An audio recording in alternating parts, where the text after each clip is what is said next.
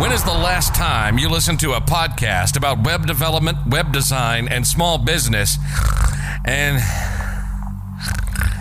didn't fall asleep? Yes, we cover web development, web design, and small business, but like actual human beings with personalities. If you're a beginner, we're not going to talk over your head. It's more like asking your buddy for help. We have guests, we have fun, and let me tell you, these two can get off on a tangent. Ladies and gentlemen, welcome to HTML All the Things Podcast. This is Matt Lawrence and Mike Curran. That's right, everybody. We are back, and this is the HTML All the Things Podcast. This episode is titled Get in School, Good Code Reviews, and is PHP back? So we have a bit of a variety episode for you today. We're going to be talking about some things that have been on our mind, been on the community's mind, and kind of check in on these various things, various topics. So if this sounds interesting to you and you want to support the show, you can go check us out on that Patreon, leave a review rating on your podcast app, join us in our Discord server, or share this with your friends. And if you do want to support the show in another way, we do have a Scrimba affiliate link. It does net you a discount. So if you want to learn how to do web development and Python, and I think a couple other things as well, you can go check out their library for free. And if you use our link to purchase a Scrimba plan, you can net yourself a discount and learn with an interactive code media player. So you can interact with the code as the person's teaching it to you, and you can play with it, break it, whatever, as the person is writing it right on your screen. So, without further ado, Mike, you are the fine author of this episode. You'd like to start out with, should Git be taught in schools? So, what do you think? All right. Thank you for that great introduction, fine author, with this janky, scrambled notes here. But yes, I did kind of pick these topics. They are hopefully somewhat in the zeitgeist. That's my goal, is to kind of explain our thoughts. This is kind of, our opinions, our experience with the more zeitgeisty topics in web development right now. So one thing that kind of popped up, this was probably a couple weeks ago now. Again, this is a cyclical thing. Why is Git not taught in schools more often, right? Matt and I have talked about this many times on the podcast, where we've literally went through our entire schooling without touching Git. I think it was mentioned a couple times in notebooks and stuff, but no one took us through and forced us to use it. So we never learned it because we were like, well, we have OneDrive, we have Google Drive. Why do we even need it? We didn't even have a good reason to use it. And in my opinion, that was a little bit of it just doesn't make sense to not teach Git, in my opinion. And I'm curious to get your thoughts on that, Matt. But Git is not a very complex process. I think, honestly, it's a one-day lesson with practice during that day. So the teacher will give you some instructions on how Git works and maybe give you some history of Git or something. And then they would just here's some steps. Follow these steps to create a repository, attach your repository to your, VS Code or whatever ID you're using, and do these simple actions like commit, add, push, just the basic Git functionality. And after that, in my opinion, it's enough for you to start using it, right? You're not going to be an expert. And I don't think you need to be an expert in school to use Git. Most of the stuff you're using is your own, but you are going to work in group projects. And the fact that we didn't use Git in group projects made no sense. As in university or anything, I think I did start using it a little bit in university because we actually started the job as I was migrating, as I was getting another degree. And because we started the job, we realized that there are things that Git does better than OneDrive, and we started to migrate to it. But why not just have that one day lesson and just add it as a thing that people use? It's literally hey, instead of using OneDrive, use this. That's all it is. Yes, there's a few more commands. Yes, it's a little bit more complicated, but overall, it's going to make you a better developer and more ready to be in the industry. So yeah, Matt, what are your thoughts? Well, my thoughts with Git, and this is maybe more of a lesson plan idea than an opinion, but I guess my opinion first and foremost is, I think that Git should be shown off in schools. I do understand why it may not be. In our particular case in college, we went into computer engineering technology, which was a mix of hardware and software. And so you touch on the hardware, you touch on the software, and there's not much time. So I kind of understand why they didn't do Git to an extent. I mean, they could have kind of shoehorned it in and probably should have in the way that I'm about to actually say with my lesson plan sort of idea. But I do understand it to an extent because we had a web development course, but it was pretty dated, but it was kind of taught that way. It was sort of like, here's HTML, here's a little bit of CSS, here's some PHP, and then that was like sort of the really basic stuff. It wasn't the modern way to do it. And then we would modernize as we would go through the course. So we kind of learned the old way of doing stuff and sort of slowly increase not only our skill and complexity of our websites and web apps, but we also kind of learned the more modern ways to do things here and there as well. And so I think they were trying to gradually teach us a little bit of web development because that was our only web development course. And I really probably don't even really use any of the knowledge from that anymore.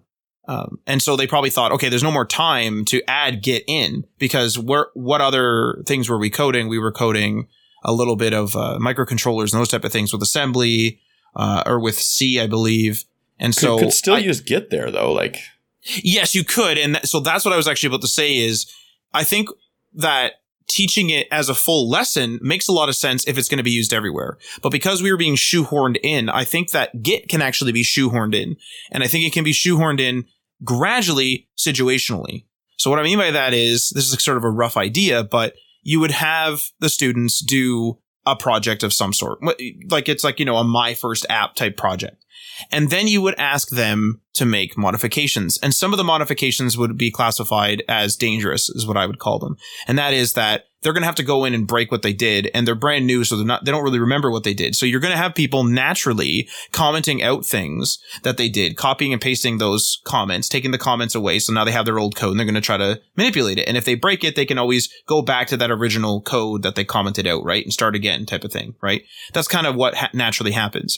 That is something that Git allows you to sort of circumvent is, that commenting thing is great really quick. But when you have big like sections, let's say, of code that are commented out, like here, 10 lines here, 15 lines here, 12 lines here, and a 5-line function turns into a 15-line function, and 10 of its old commented code that you've effectively version controlled, then you can say to the kids, okay, how many people here, how many students here have, commented out their old code to ensure that they had a nice baseline to go back to if they really messed it up.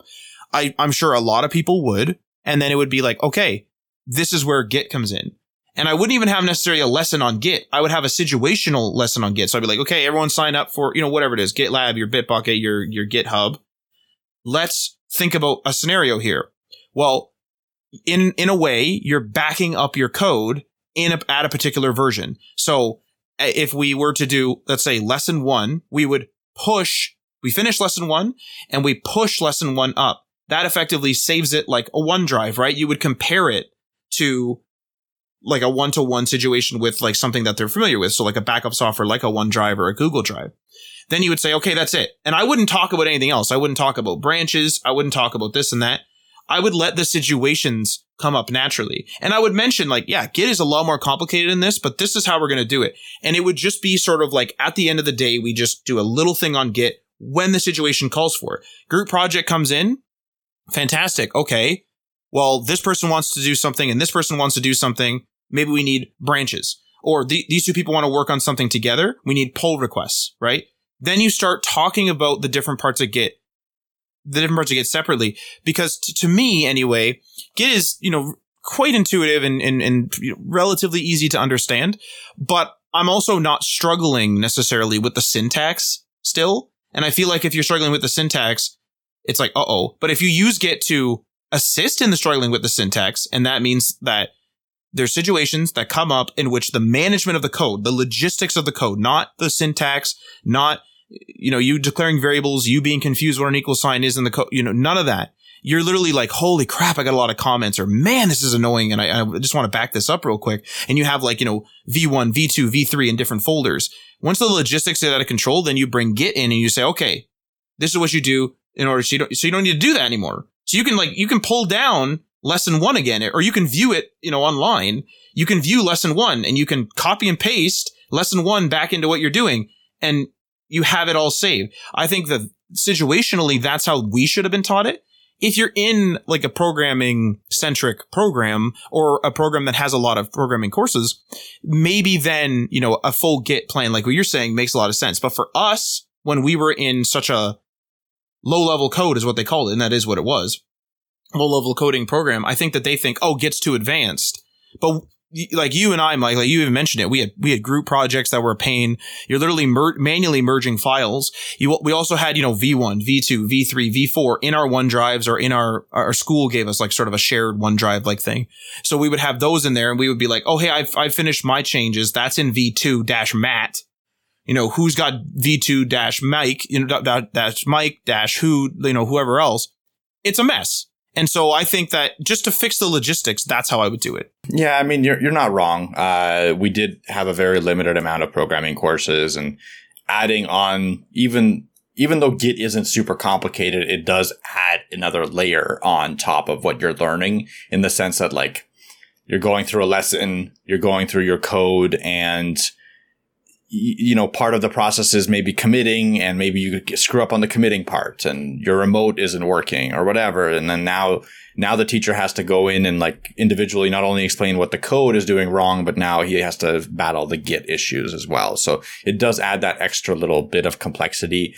I think it's still worth it to add it. And I think that like it still would benefit at the end of the day, but I can see them making that decision of being like, you know what, this isn't a programming, like we're not teaching them to become programmers, we're teaching them to become engineers, then we're removing the Git part. So maybe there was some logic there.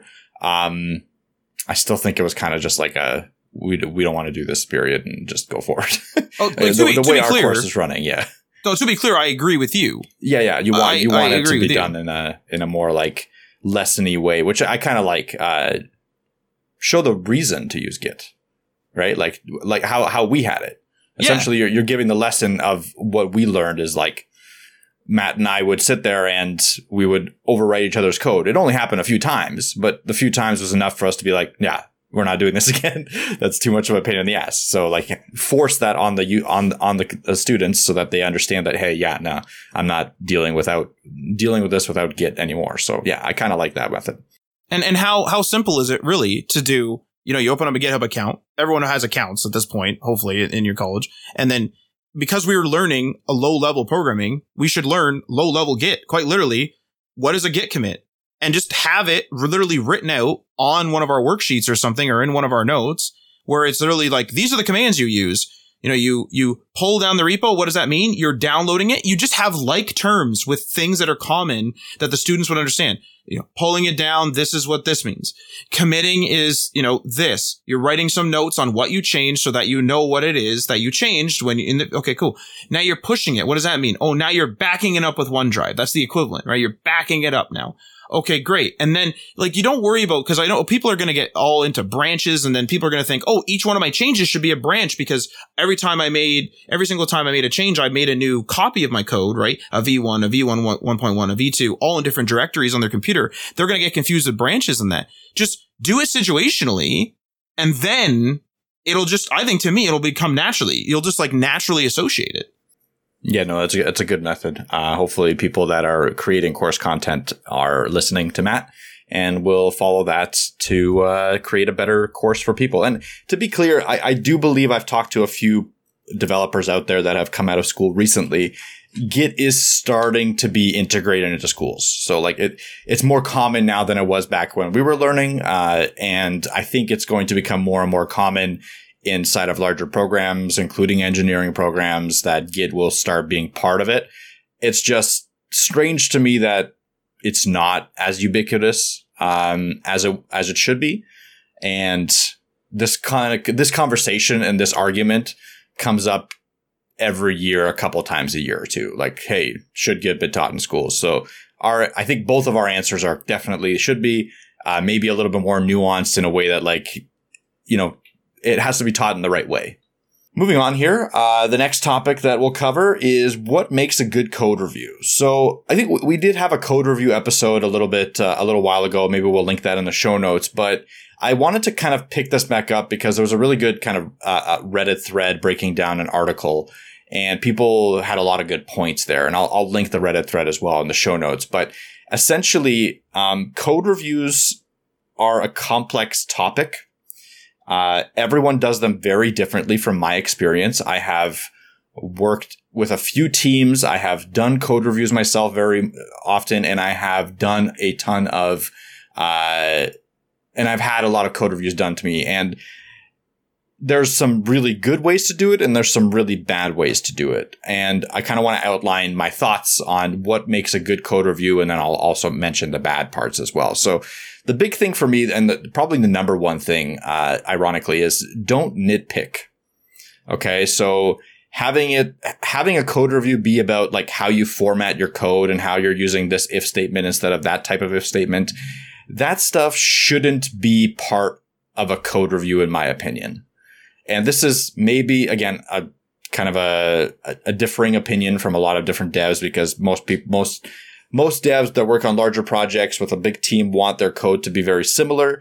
And on the one hand, yes, I do agree, but there are tools that can help you do that automatically. So linting and prettier configuration, linting tools, if you set those up correctly, they'll do all the spacing for you. They'll do a lot of the like, hey, you wrote this arrow function incorrectly. They'll tell the person what they've done wrong that the code review doesn't need to catch. The code review shouldn't be about formatting the code in the exact way that the lead dev has set up, because that's just exhausting for like a junior or even like any dev on the team that, hey, I missed a space here. I missed a semicolon. Like having 15, 20 comments of random little nitpicks, even though they're easy to fix and whatever, and maybe they do make code look a lot cleaner from file to file, they are a motivational headache. I want to put it that way.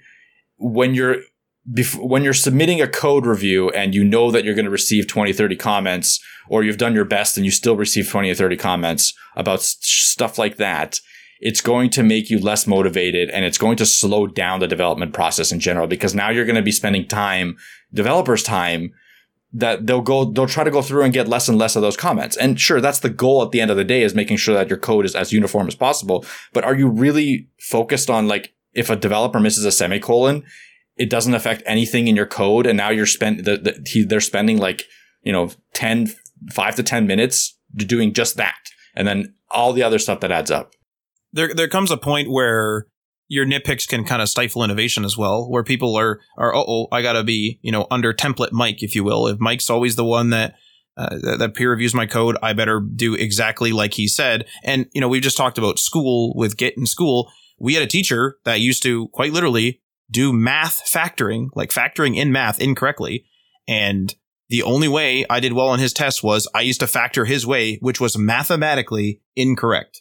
And Mike remembers that, and that's how we did it. That's how we got the marks. And it was very much like, okay, like I need these grades. I'm not going to argue.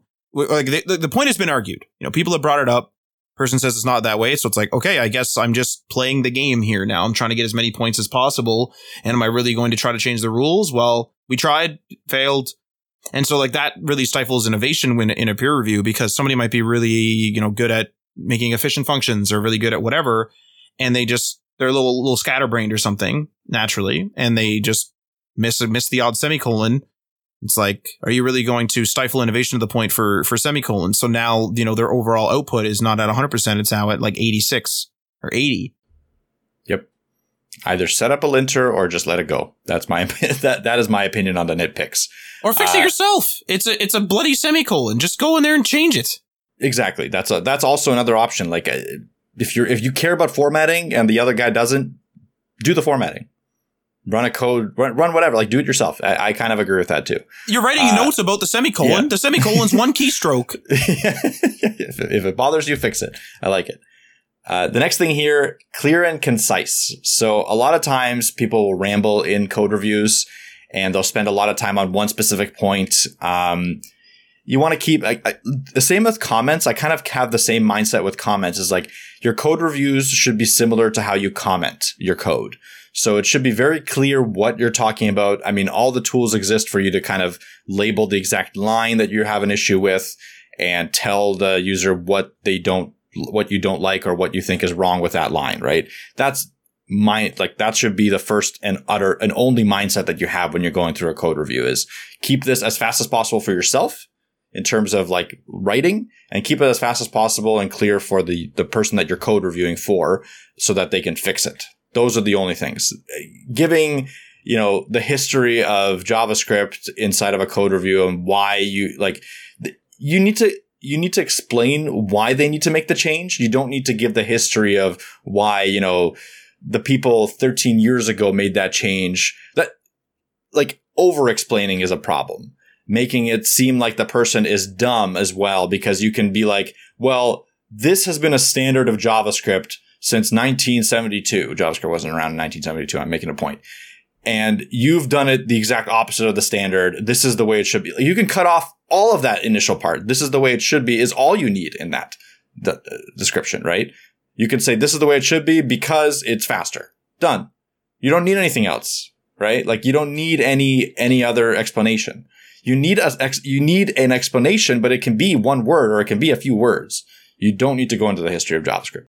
I will say something here, though, is that I feel like a lot of people that over-explain have been bitten before by under-explaining and had a situation go off the rails, whether it be somebody was coding for a whole week based on what they said, and they just coded up the wrong thing for some reason or did it the wrong way. And it was because, you covered 6 out of 10 bases thinking that it was direct enough, and then it just wasn't.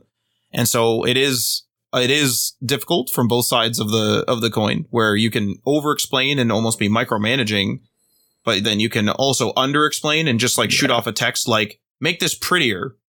What does that mean? Like, I said prettier.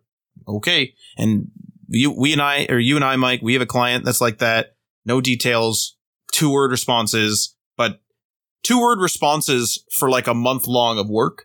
And then it becomes, well, I didn't want that. I didn't really feel like that. I just felt like it that day. It's like, well, you didn't tell me that. It's like, yeah, but it's like, well, it's not a. And so I feel like there's kind of like the two sides of the coin there a bit. And so I almost feel like if you have an under-explainer, if you are being explained to and you have an under-explainer, you should ask for more details. Sometimes you're just not going to get it. Under-explainers will just be like, you figured it out, whatever.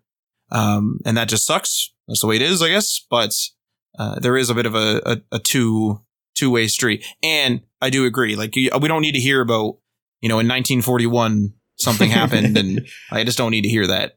Yeah. That's a good point. It is tough to kind of balance. It is really tough to figure out how much you should explain and how little you should speak, like how little you should do it. And it's going to be a trial and error thing. Hopefully you get feedback on your code reviews. This is something I kind of ask from all the people that I do code reviews for. After a while, I'll be like, hey, what am I doing wrong?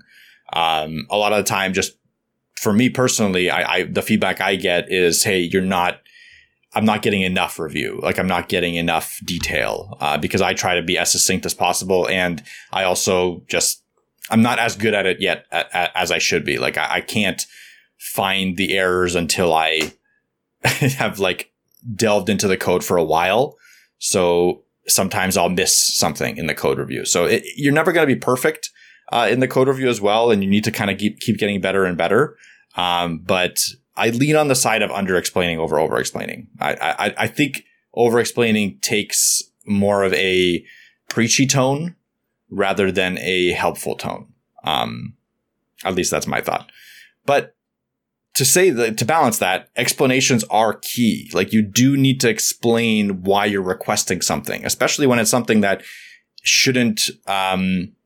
that isn't clear. So for instance, someone's using a for each loop, right?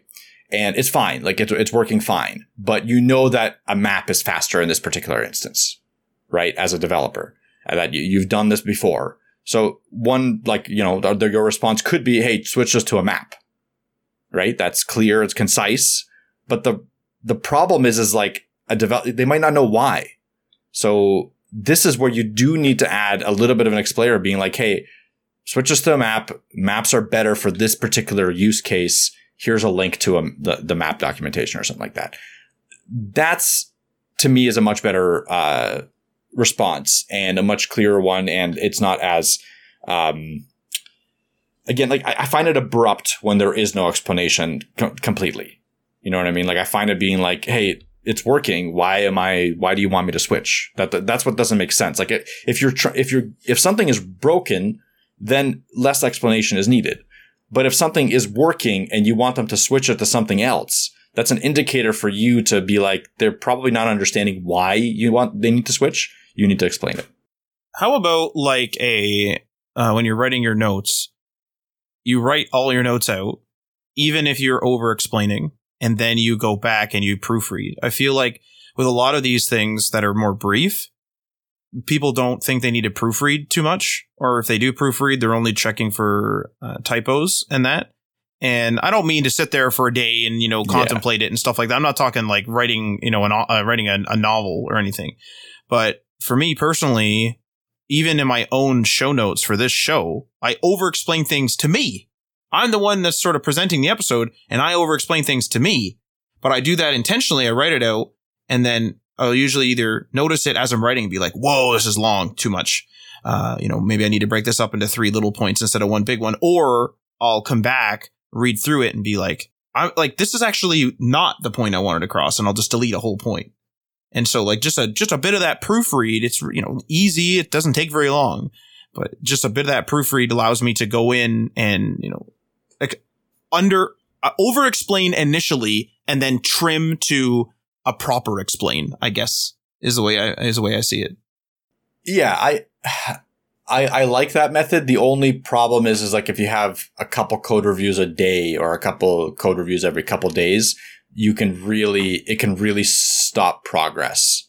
So you need to balance being like fast on the code review with it like completely stopping you and making it so that you're spending, hours a day code reviewing. It's possible that could be the case if you're doing something really complex and if like, your team is working on stuff all simultaneously. This is why you need to break up who's doing which code reviews. Like your entire team, starting from your junior developer all the way to your senior, should be reviewing each other's code because you're going to learn a lot that way and you're going to catch a lot more that way. So it's not like the onus of the team lead or the senior developer to review everyone's code. It's everyone's responsibility to keep that going, right? So the senior developer might review more of the key components, but you should be breaking up everything else over your entire team. So you should be reviewing each other's code, and the senior developer's code needs to be reviewed as well by anyone else, right? So you need to split it up. That helps, but also just keeping it quick also helps, and keeping priorities. So this is another thing I want to talk about is like the priority of a code review isn't to find all the little nitpicks and it isn't to change the code to the way you would write it, I should say. Okay. You need to take yourself a little bit out of the equation because sometimes the code works. There might be a more efficient way to write it, but does it matter? If you're talking about, for eaching over a 20 element array and you're going to tell them to switch it to a map because it's 0.00001 nanosecond faster, that's a waste of time for you and for them. Okay? Don't do that. If it's something where it's going to be, looping over 10,000 or 100,000 elements and it's going to save them a couple seconds, yeah, it's worth it to do that. So you need to prioritize what you want to review and what is worthwhile to change. Because otherwise you're going to get bogged down into literally creating copies of you on your team, and everyone's going to have to conform, or that's it. And that's annoying. Again, going back to the nitpicks. It's like you don't want to get to that point where you're stifling innovation because they are not you. People are going to write code differently. They might be right as well. Expect some of your reviews to come back and get told, being like, hey, actually, I tried this. This is better. And you have to learn to accept those responses. You have to learn to agree with stuff that maybe isn't as efficient and isn't as clean or whatever, because you can't be bogged down into every little detail of the review. Otherwise, again, the whole team's going to hate you. So it's really important to kind of prioritize things. Security, right? So if you're talking about a review that touches on a database connection that's supposed to be secure, your hyper focus in that review is making sure that they're not leaking any information. That's your number one focus. Then as you move from there, you're like, okay, well, are they doing things in an efficient way that's not slowing the user down? And then from there, you move towards, okay, are they doing things in a way that is correct, the clean code, the right way? Okay, so you prioritize down the stack. And it also works that way as you're going, like in terms of how much time you have. If you don't have time to be fixing their clean code issues, then don't fix their clean code issues. Have maybe a meeting later on during the sprint or the cycle and explain how certain things are done so that they can go in and fix it themselves later, right? Or moving forward, they can fix it later, for the stuff that they do moving forward instead of having to nitpick them down. So it all depends on how many code reviews you're going to be doing, how much time you have, and what the priorities are on the project.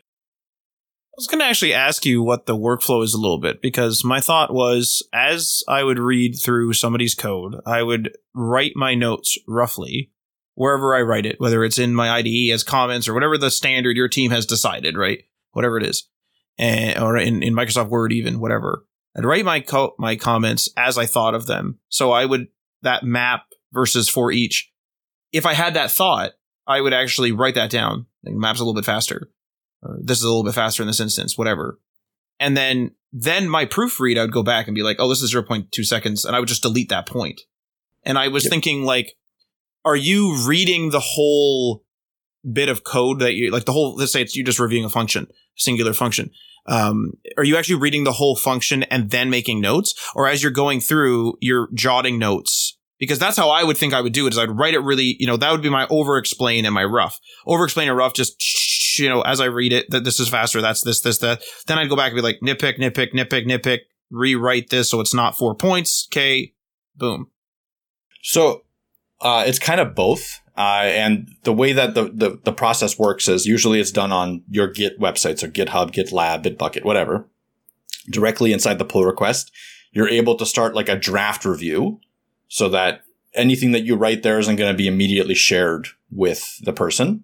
And you're able to write those notes. So as you go, you can write those notes, and you can quickly write notes. But as you get into a section that maybe you're not clear of, you might need to go and read like another file that they changed, another file that they changed, depending on how many import statements there are. So this one might be importing from a new file that they wrote. So you have to go down there. So you might have to read a lot of context to understand one line, right? So as you go, you're kind of confident this will work, confident that you have a good response, like the map response, that this is 0.2% faster. Maybe you write that down. So very similar to how you said, but it is both ways.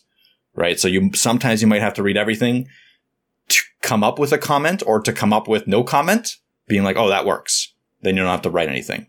And sometimes you have to go through just one line and you'll know what to say. So it is a good idea to kind of draft it and then go back through your draft and make sure that you have everything there. But sometimes you don't. Sometimes you screw up, and it's okay to screw up in a code review as well, as long as you're okay with having a little bit of that back and forth.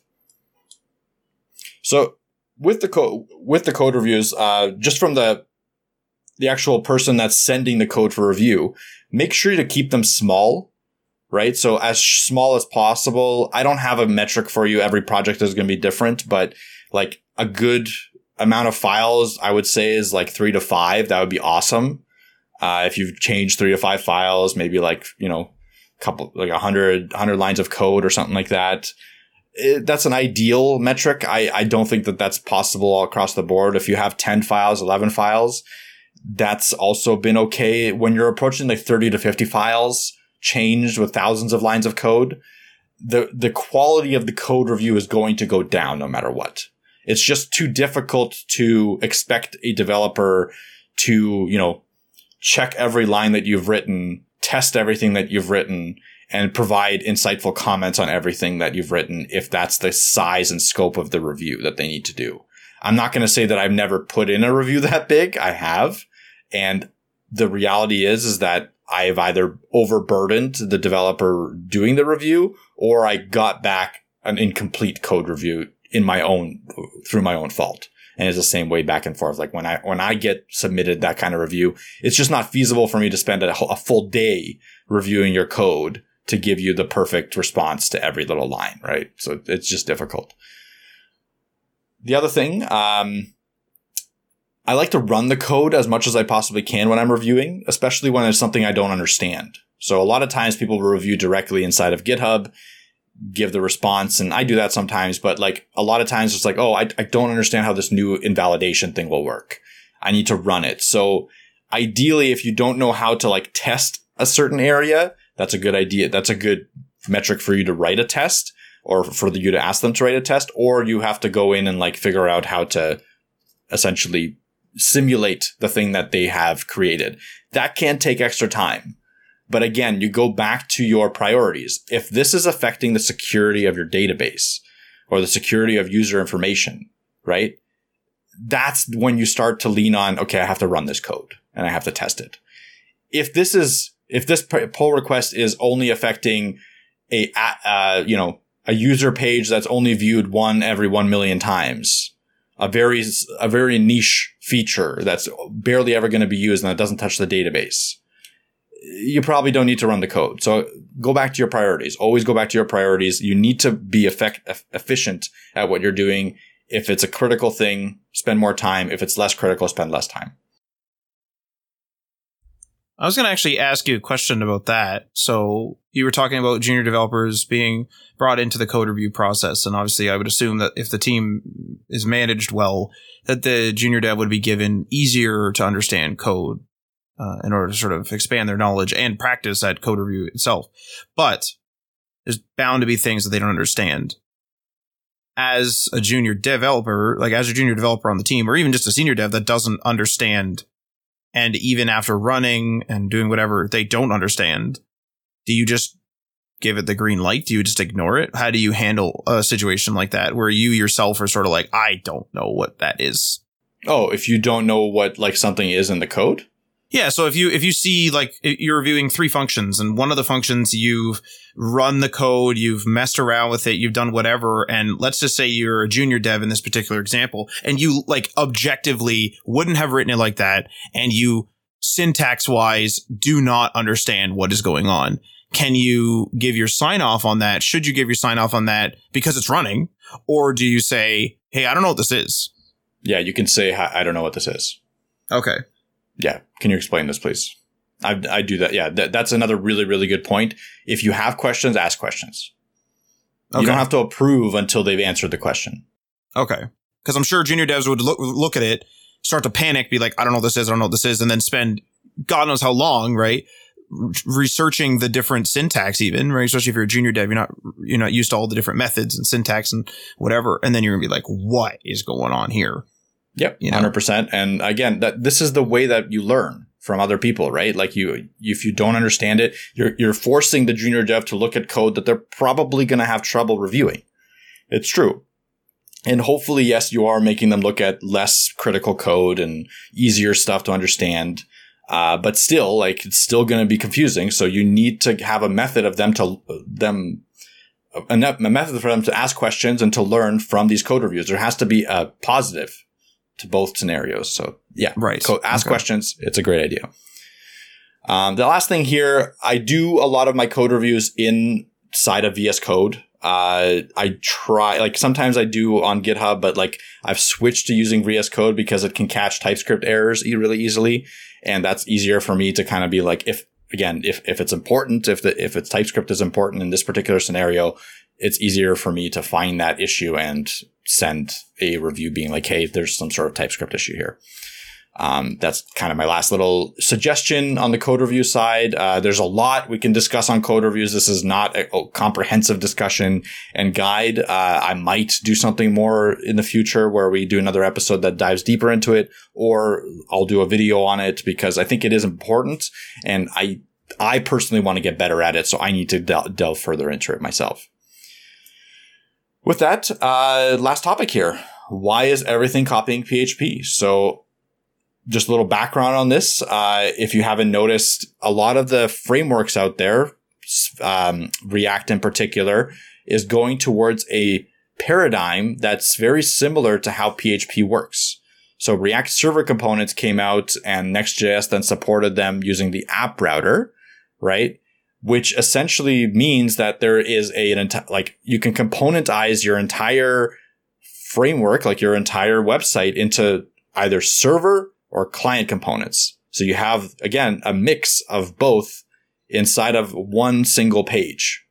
And this is very reminiscent of a PHP method of how PHP worked back. Like it and works right now. It is a server-side language where you can kind of have both the client side and the server side. Now, your client side on the PHP will have to be written with JavaScript, and your server side is PHP, but the paradigm is very similar, right? The other thing is that a lot of state, like simple state control now, went from being very complex, like Redux state management or passing it back and forth using context providers, to just sharing state inside of the URL with query parameters. This is an old new thing that's happening in frameworks, and people are really adopting it. This is very reminiscent of how PHP worked and how PHP still works. A lot of people will still do state in URL for working with PHP websites for sharing state between two different pages, right? It's really easy. You just put a bunch of parameters in the URL, and then you read those parameters on the next page, and you have, boom, this is shared state.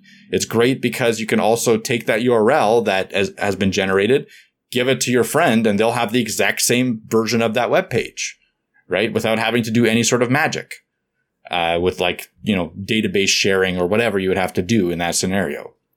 So the shift has been happening, and people are a lot of people are questioning, like, well, why are we shifting from client-side JavaScript frameworks now all of a sudden being server frameworks with client-side capabilities?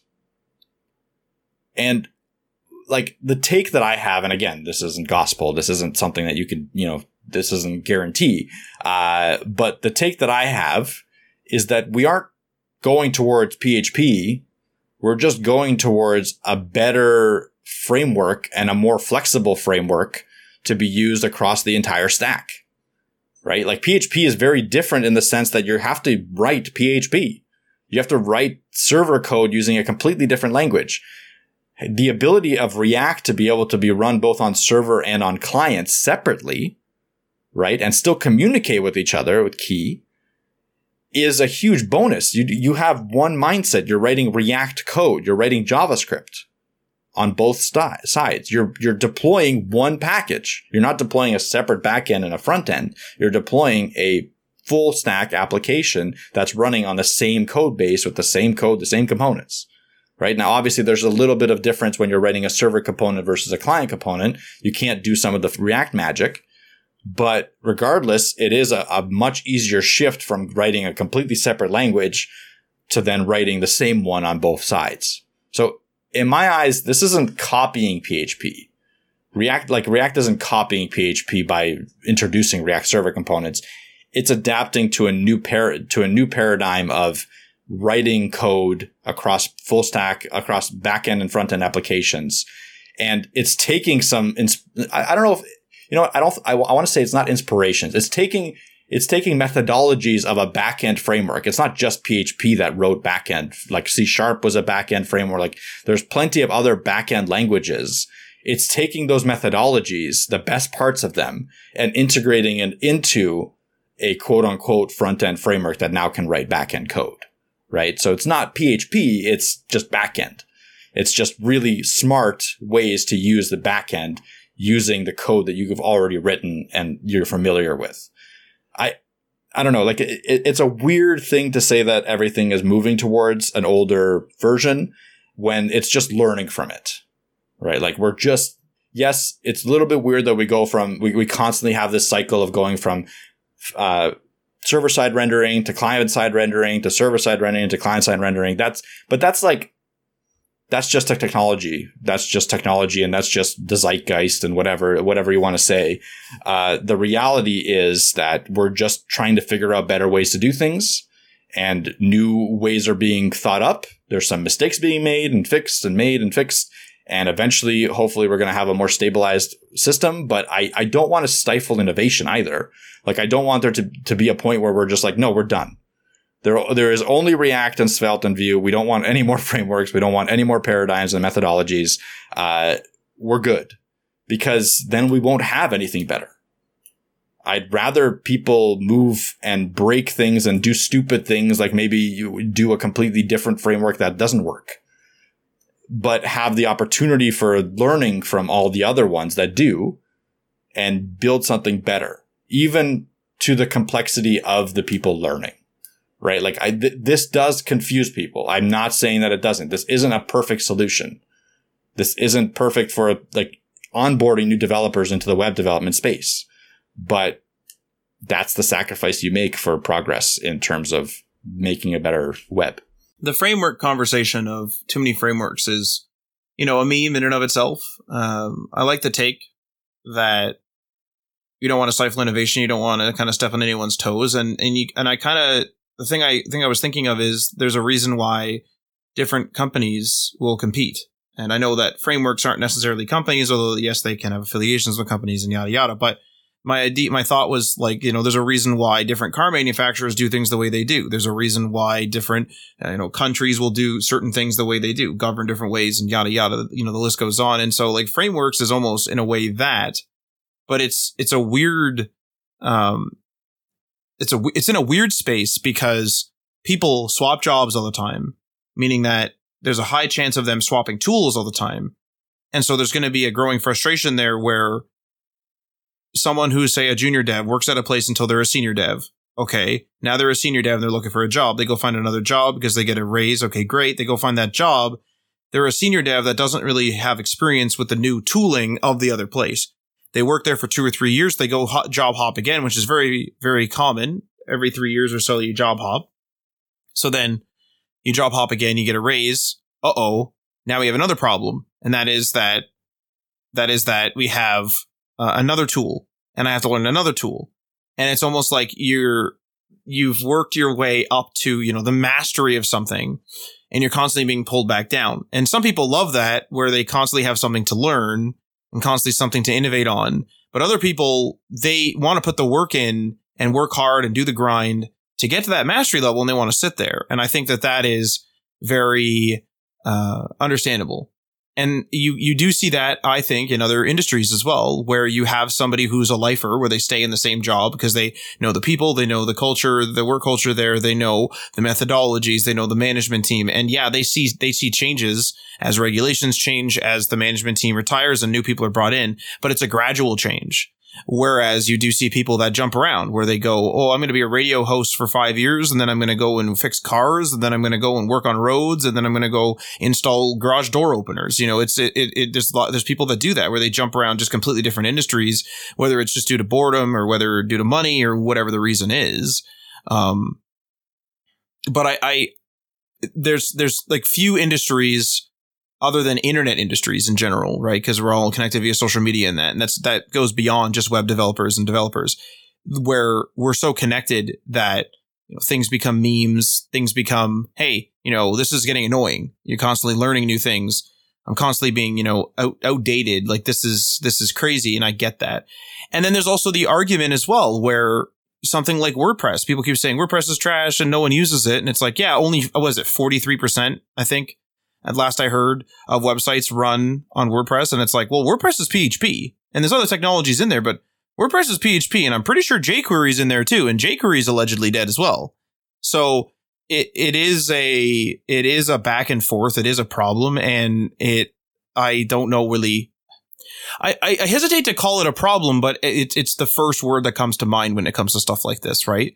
Where it feels like, now with this, to bring it back to like kind of exactly what Mike said, we have a framework that went away from PHP, ran away from it, if you will, pushed a bunch of stuff onto the server or onto the client side. And then now they're like, hang on, those old buggers over there, they're doing pretty good. Let's go back to that PHP version, but we're not going to go back to PHP. It almost seems like an act of defiance. I'm not going back to PHP. I'm just going to emulate PHP, but with JavaScript this time. And so there is going to be controversy there, right? And even what I said is almost like an inflammatory way of an inflammatory take on it, is that it's almost like they're too proud to go back to PHP. And is that the case? I don't know. Like Mike mentioned, there's more flexibility in using JavaScript, and like that's a good argument. And so this is a mess, right? Like even me talking, I've talked about a whole bunch of things, and this is exactly what sort of happens in the community. And it's because people job hop so much. It's because we're all connected online, because we're literally working online as web developers. We make websites. And so we see this stuff all the time. I hear Ruby on Rails is dead all the time. The other day, I rarely use dev.to, to be clear. I just started using dev.to to repost some of our articles, and I find out it's made on fucking Ruby on Rails. So, like, what's going on here? Yep, Angular is still being used a ton. Ruby on Rails still being used a ton. We just found out that Joomla is releasing versions left, right, and center. Like, the stuff that we think is dead isn't dead, nor will be. But in the zeitgeist, it is, right? Like, a lot of this stuff that has been around for a long time, that is stuck in their ways, maybe, or not. I don't know. Apparently, Angular released a new version that supports a bunch of new stuff, and it's awesome now. So, like, I like that. I personally, I know it's chaos, and I know it's kind of weird, but I kind of love it. I kind of love the stuff kind of fighting each other and coming up with new ways to do things that have already been solved 15 times that don't need it. It's just fun. And from a purely content perspective, it generates a lot of interest. Right? Like, it's really easy to talk about a new framework that comes out with a completely different paradigm of how to handle state versus talking about PHP for the 800th time. That's finished. Like, it's done. It's good. Like, they figured it out. There's not much that they can really improve on at this point to return back into the zeitgeist. I'm sure it'll happen, but that's where it comes up. There's so much to do in the web space. And I think there's plenty of room for all of these different frameworks, to be popping up and down, I should say. Like, not all of them to live. I don't think that we're going to have, 20,000 frameworks at all times. I think there is going to be a cycle of like, hey, here's a framework that comes out. It's cool, but we don't need it. It's probably going to go down in popularity, and something else will come up. And maybe it will stabilize at some point. I do think that is going to happen. As JavaScript gets a lot of stuff built into it that frameworks have been trying to figure out, similar to how like jQuery was phased out a little bit. It's not completely phased out, but it was phased out a little bit for all the native JavaScript functionality. Frameworks, in my opinion, are going to center on something. It's already starting to happen a little bit. You can take a look at the new version of Svelte that's coming out with signals. It's very similar to how Vue is doing it, right? And there's like a version of React that also integrates signals. So like, all of these frameworks are kind of converging into one ultimate method of doing things, with little differentiations, which I think is good. Like, they're all learning from each other. They're all competing. They're all coming up with stuff. It's cool. But eventually something will probably stabilize and we'll have the ultimate framework or something. I don't know. But let me ask you a question actually on this. And this might be like a controversial take. So I'm going to relate this. I do this all the time to the car industry, just because it's simple, it's mechanical, it's easy to understand in general, right? You think about it, way back, Model T, okay, Model T is one of the first, commercially widespread, if not the first commercially widespread vehicle. There were other cars before it. I understand that, but it was slow. We didn't have all the conveniences of today. There weren't radios and this and that. And they started adding options like split windows for air conditioning, kind of, if you will, to allow, air in and those type of things. And like really simple things that they started to add to it. But if you think about it, the car industry got faster. It got more powerful. It got, cooler, to some people think. And then the style sort of like plateaus in the eyes of many, right? Where the modern car is just sort of like, this is energy efficient, or this is like aerodynamic for energy efficiency. And that's just sort of what defines cars, a lot of cars today. And so your sort of boxy cars of the 50s, 60s, and 70s have kind of gone away, right? And the muscle cars have kind of gone away for more realistic driving. But the industry seems to kind of have like push forward, right? Where, everyone has like a favorite era type of thing, more power, more gas, more this, more that. But as things have gone on, we have, the same ICE engines, internal combustion engines, but then eventually they figure out EcoBoost and they figure out ways to make it more efficient and ways for it to pass emissions tests, that governments do, and ways for it to, right? So like you can kind of like still trace sort of a path, whether you agree with the emissions test or not, or whatever. It's not what I'm arguing here.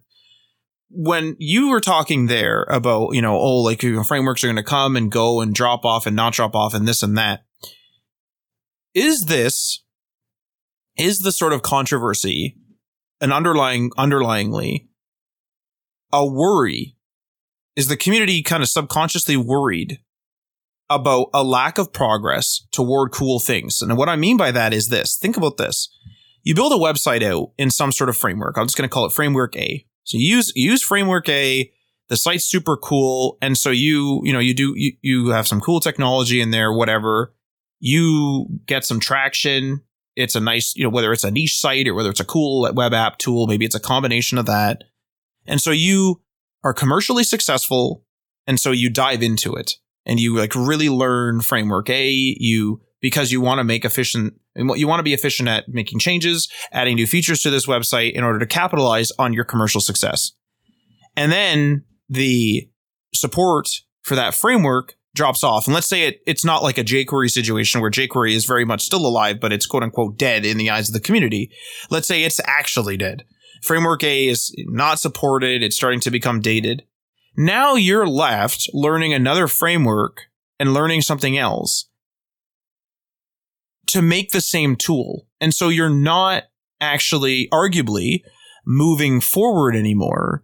You are reinventing that wheel. And it's a limit. This is going to sound really weird, but it's a limit on coolness. You could think of it as where you're not making that EcoBoost. You're not making that bigger engine. You're not going from, 19 miles an hour to 28, which is like a big jump back then, right? You're not doing that. You are quite simply, and without fail, you are running in a circle at a degree. And the trend is still up. That new framework that you learned maybe is now capable of these other things, but you're wasting time. You're now learning another tool. You're doing this, you're doing that. And it's a question. It's a question of that is, are we reinventing the wheel over and over and over and over and over again? And we're spending time arguing when what we're really losing is some really cool stuff from people that have really mastered things. Like if you look at like a WordPress site, right? WordPress is like pretty much a staple of the industry. But like I said, it's running on a bunch of other technologies, but also PHP, like largely PHP. That's the back end of it, handling the databases and the CMS interactions and, yada, yada, whatever, right? And so people have, stretched WordPress to the limit. They've made it a headless CMS. They've made it a page editor. They've made it this and that, this and that, this and that. And so WordPress itself as a technology has continued getting better, even though it's built on these old things. And WordPress, 10 years ago is vastly different than WordPress now. There's a lot of similarities. And if you haven't used WordPress in 10 years, you're going to, be familiar with it. But there's been a lot of changes. There's communities just built around plugins now, like Elementor and stuff like that. And so is this JavaScript framework game, like you're saying it's all conglomerating into one, is the JavaScript framework game a waste of time? And I'm serious when I say that. Is it a waste of time? I don't know if it is. I'm not making an opinion there. But is it really like it? Is the controversy as like a final note? Is the controversy a subconscious cry in the lack of coolness that we could have because we keep reinventing how to do a forum, do a marketing site, have a slider? Like, come on. Like we're arguing about like what's more efficient, like a map or for each. Was it working on 99% of the computers? Yes. Woo! Like, is that really what we're arguing over? Why don't we move on from sliders? Right? Like, is that what's happening here? I'm gonna say no, with some caveats.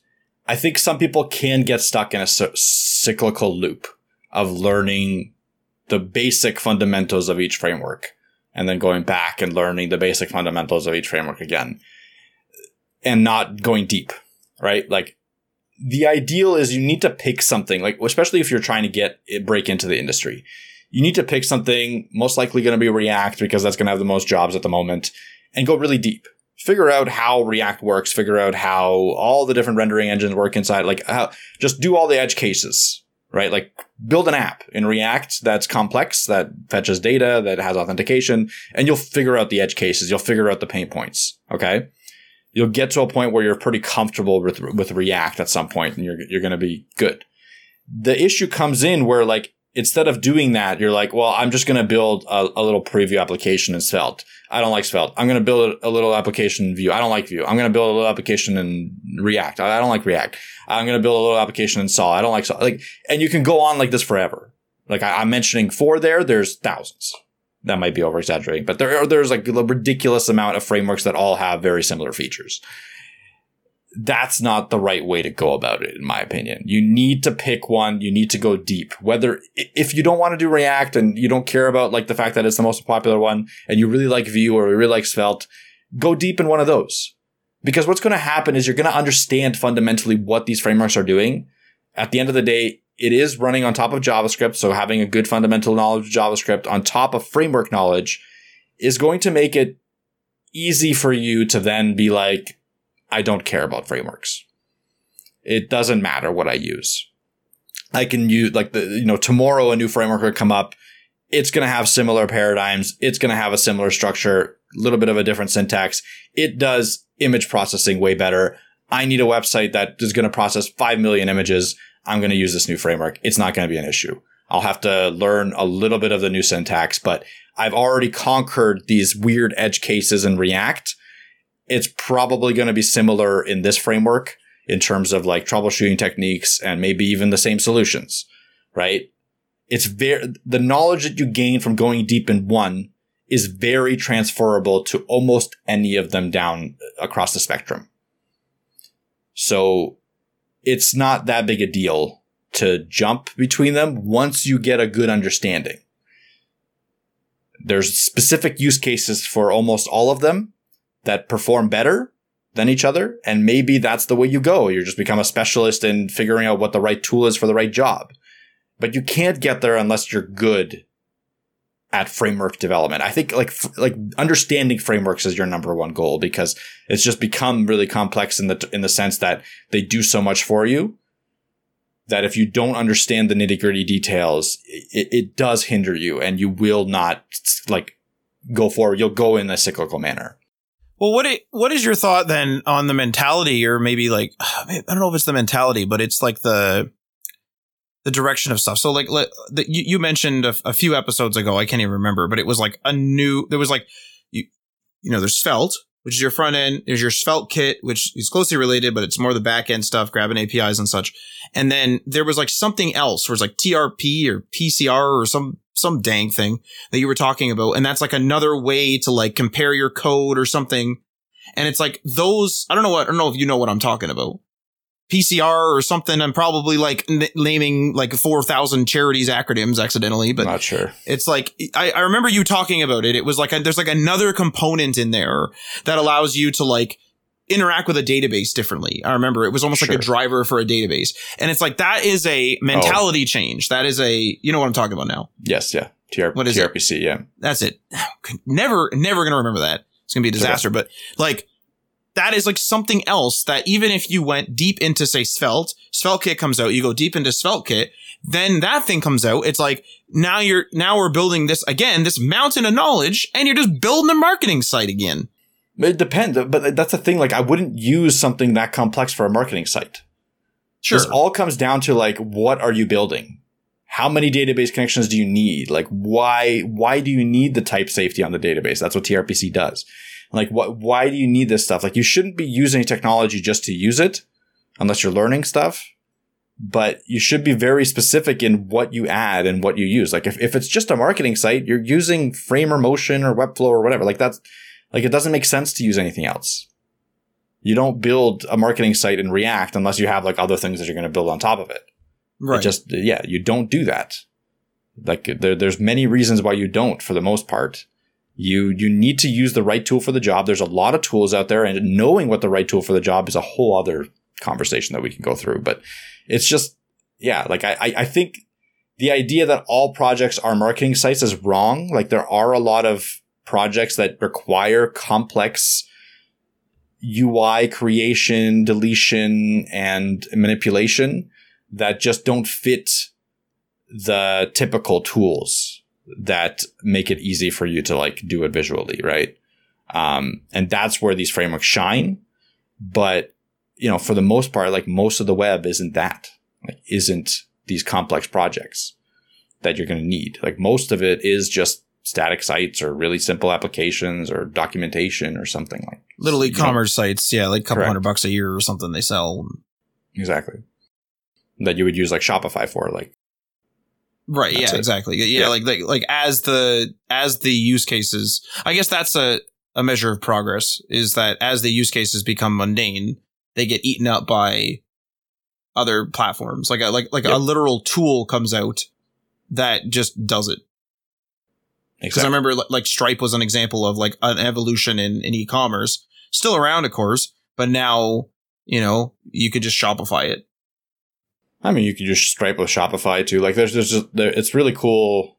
The landscape of e-commerce has become mundane. I like the way you put that. Like, just when it becomes mundane, when a complex process it becomes mundane, then it's matured.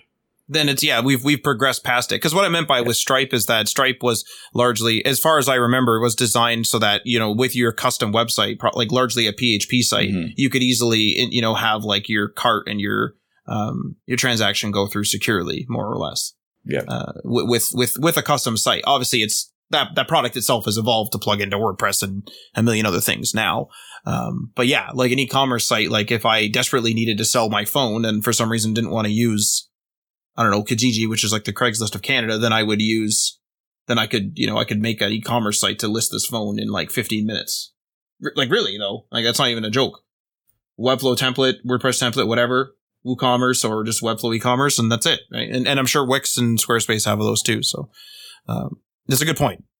But I think that's it. I think we've discussed those topics. If anyone else has any opinions that they want to share with us, at HTML Everything on Twitter, at HTML Things on Instagram and TikTok, I think. Reach out. I'm very curious to know. Yeah. If you want to reach out to me, I'm doing the TikTok and the Instagram. If you want to reach out to Mike, he's running the official Twitter, and I'm also on there as well. If you care to reach out on there, Mike tags me all the time, so you can find me on there. And I think that concludes this episode. I'm actually like verbally tired, which means I think it's a good episode. I hope that you enjoyed it as the listener. And if you want to support episodes like this, remember we are on Patreon. That is patreon.com/HTML, all the things. And remember, we also have a Scrimba affiliate link if you want to get a discount on a Scrimba plan and learn with an interactive code editor / media player. Go check them out. And before we leave, many thanks to our $3 tier patrons: Ryan Gatchell from Blue Black Digital on blueblackdigital.com, Tim from the Web Hacker on thewebhacker.com, Jason from Geek Life Radio via geekliferadio.com, Michael Curie from MC Web Studio via mcwebstudio.ca, Magnus from YesWeb via yesweb.se, Jeff from Twitter via @thejeffmckale, Fire Ant Season via fireantseason.com, Gunnar Burnett via gunnarburnett.com, Watoto Coding via watotocoding.com, Garrett Segal and Level Up Financial Planning via www.levelupfinancialplanning.com. Feel free to leave a comment or review in the platform that you are listening to this on, and this outro will sign us off. You've been listening to HTML All the Things Podcast. Web development, web design, and small business. We hope you've gotten some useful and practical information from this show. And we hope you appreciate that we talk to you like human beings. And we hope you had some fun. We'll be back soon. But in the meantime, hit us up on social media. On Facebook, Instagram, and Patreon at HTML All the Things. And on Twitter at HTML Everything. Until next time, this is HTML All the Things, signing off.